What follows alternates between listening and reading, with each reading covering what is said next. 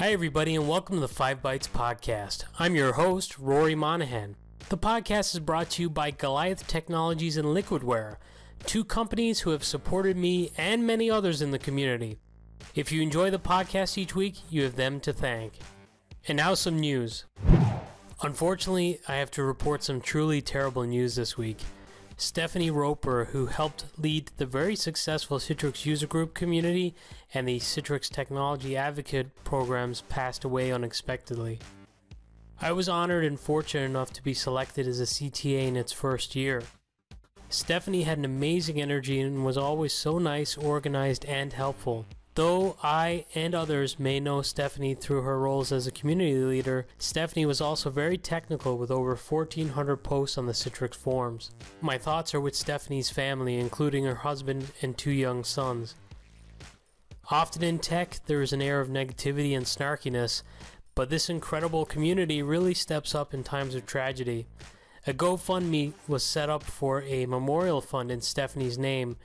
It had originally set a goal of $5,000. That has been upped multiple times as it has smashed through those goals. The donations currently stand at $10,333. If you've benefited from the CUGC, CTA, or CTP programs, I encourage you to donate if you can. If you haven't been in those programs before but have a big heart and want to help, you're awesome. I'll include a link to the GoFundMe page with this episode, which is episode 54, on 5bytespodcast.com under reference links. Rest in peace, Stephanie, and thanks so much for everything. Citrix Summit was held this week, which I can only imagine was difficult for many Citrites and community members. While I'm sure there was plenty of news from the event, the summit is strictly NDA. If you look on Twitter and even on some techie blogs and tech news sites, you'll see some nuggets of info out there. Some are even masquerading old stories as new for some reason. I'm not sure what's up with that. Clickbait, I guess. As it was NDA, I will respect that and not cover any of the news and rumors, but I will say congratulations to Zentegra, who won Partner of the Year in the Americas for 2019.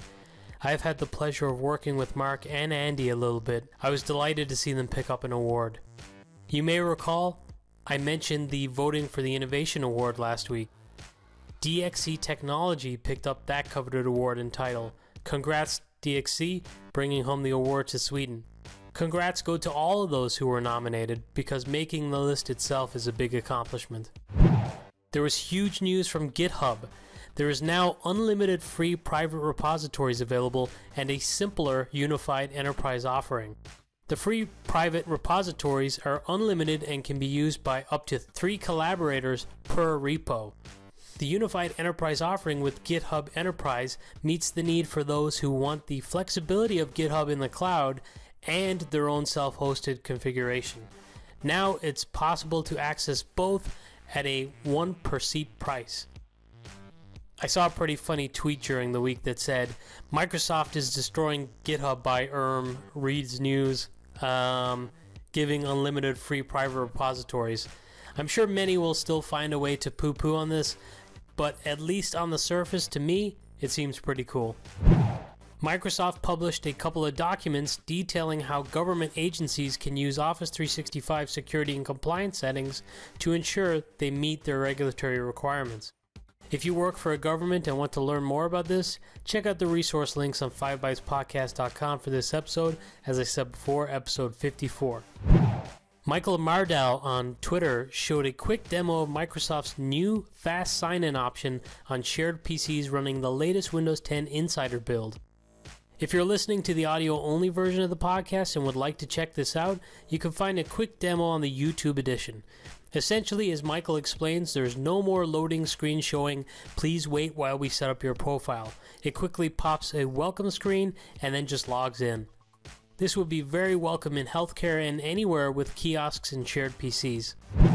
Microsoft have continued their recent poor run of form for Windows updates, breaking things. So first up, if you have encountered the following error, System Error 6 has occurred. This is likely due to an NTLM issue when trying to access an SMB share on Windows 7 or Windows Server 2008 R2. that has KB4480970 or KB4480960 installed. If you use Kerberos authentication, you should not face this issue. As Ned Pyle on Twitter suggests, you also should not face this issue if your account is not a local administrator on the SMB host.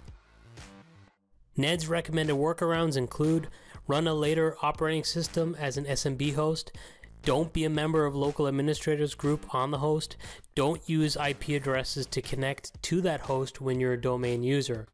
He also suggests but does not recommend that you could uninstall the hotfix or tinker with UAC token filters. HowToGeek.com reported on another doozy of an issue related to patches, this time KB4480870 and KB4480960, which appeared to get installed as part of KB971033 rollup.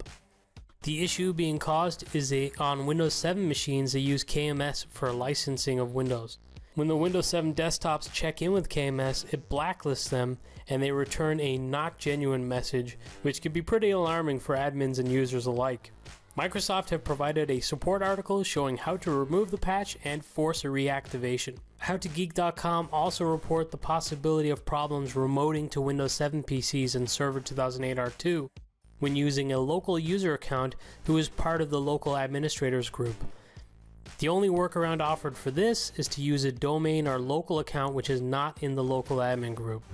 The VMware vExpert 2019 applications are now open. If you are active in the community, I strongly suggest you submit your contributions and join this excellent program.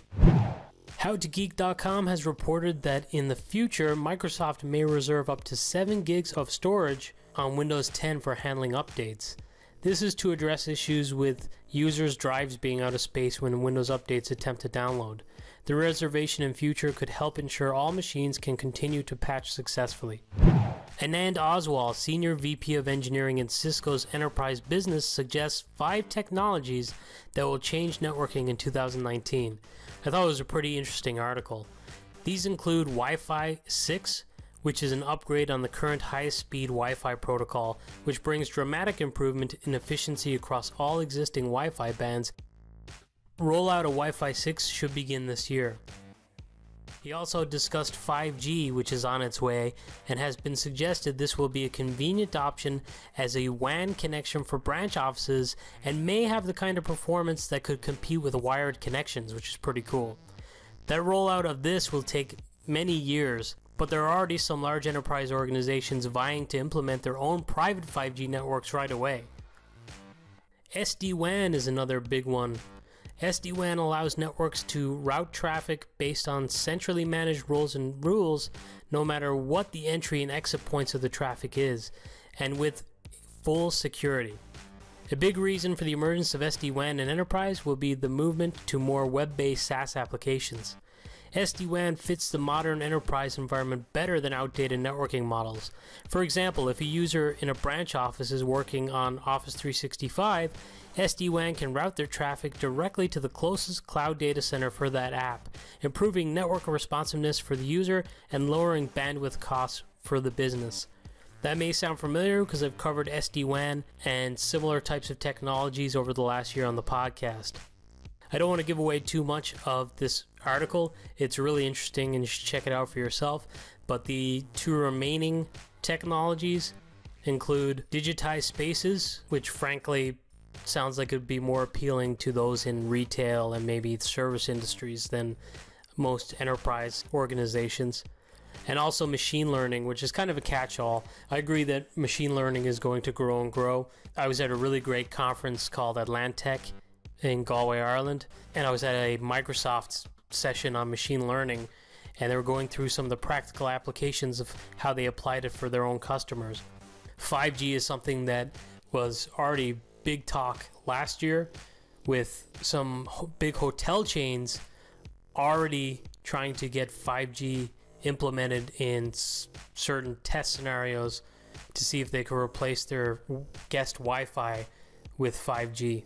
But as Anand suggests, the rollout of 5G is going to be pretty slow, so I think Wi-Fi 6 may have greater play in the short term than 5G, at least for home users. If you haven't installed an MSIX package yet on Windows 10 and you'd like to try, there's an app in the Windows 10 store now that is in the MSIX format. It's TMNet Sim, all one word, by Tim Mangan. If you're curious, check it out. It's a free app and you'll be able to tell all your friends you installed one of the first MSIX apps in the store. Congrats to Jacob Wilson, who won my first ever fantasy NFL season. Jacob also won the best team name, which was selected by some of you via a SurveyMonkey a few months ago. So he's a double winner. The winner of the league gets a jersey of his or her choice. If you play fantasy sports, be sure to keep listening to the podcast, as I'm sure I'll hold some leagues again next season. And now for this week's Hot Jobs. I said I wasn't going to do a hot job segment unless it was for a remote work opportunity. Upon announcing that in the last episode, somebody who listens to the show and who worked for a company with an open position that I mentioned told me that I should reconsider and not scrap this segment. I'm still on the fence about it, but for now, I'm going to hold true to my word. This week, I have another list of companies offering remote work. This time, it's a Google Docs spreadsheet. This spreadsheet includes 900 plus different startups. Honestly, there's a lot of overlap with this list and the other list that I mentioned last week, but this spreadsheet format may be more useful to you. If you feel strongly that I should continue to do the hot job segment, please reach out and let me know. I might put up a quick snap poll on Twitter as well. If there isn't a sizable opinion one way or the other, I'm probably just going to continue and just scrap it. And now for this episode's scripts, tricks, and tips. I'm a sucker for really good looking dashboards and reports. This week's tip is to check out Jose Rodriguez's slick looking dashboards that can quickly show you the health of your SCCM environment. I featured a purely Power BI driven dashboard for SCCM before. It appears these dashboards can be generated using SQL reporting services or Power BI, so you can select one or the other. If you follow 5 Bytes Podcast Twitter account, you'll probably notice some differences. I'm going to try and get a little more active on social media with the podcast accounts. I'm also going to change up some of the graphics and different things about the podcast, like I said I would last week. Also, keep an eye out for upcoming vlogs that I'll post on the YouTube page. So if you're not following the YouTube channel, make sure to go there, subscribe, and turn on notifications. That's it for another week. As always, thank you so much for listening.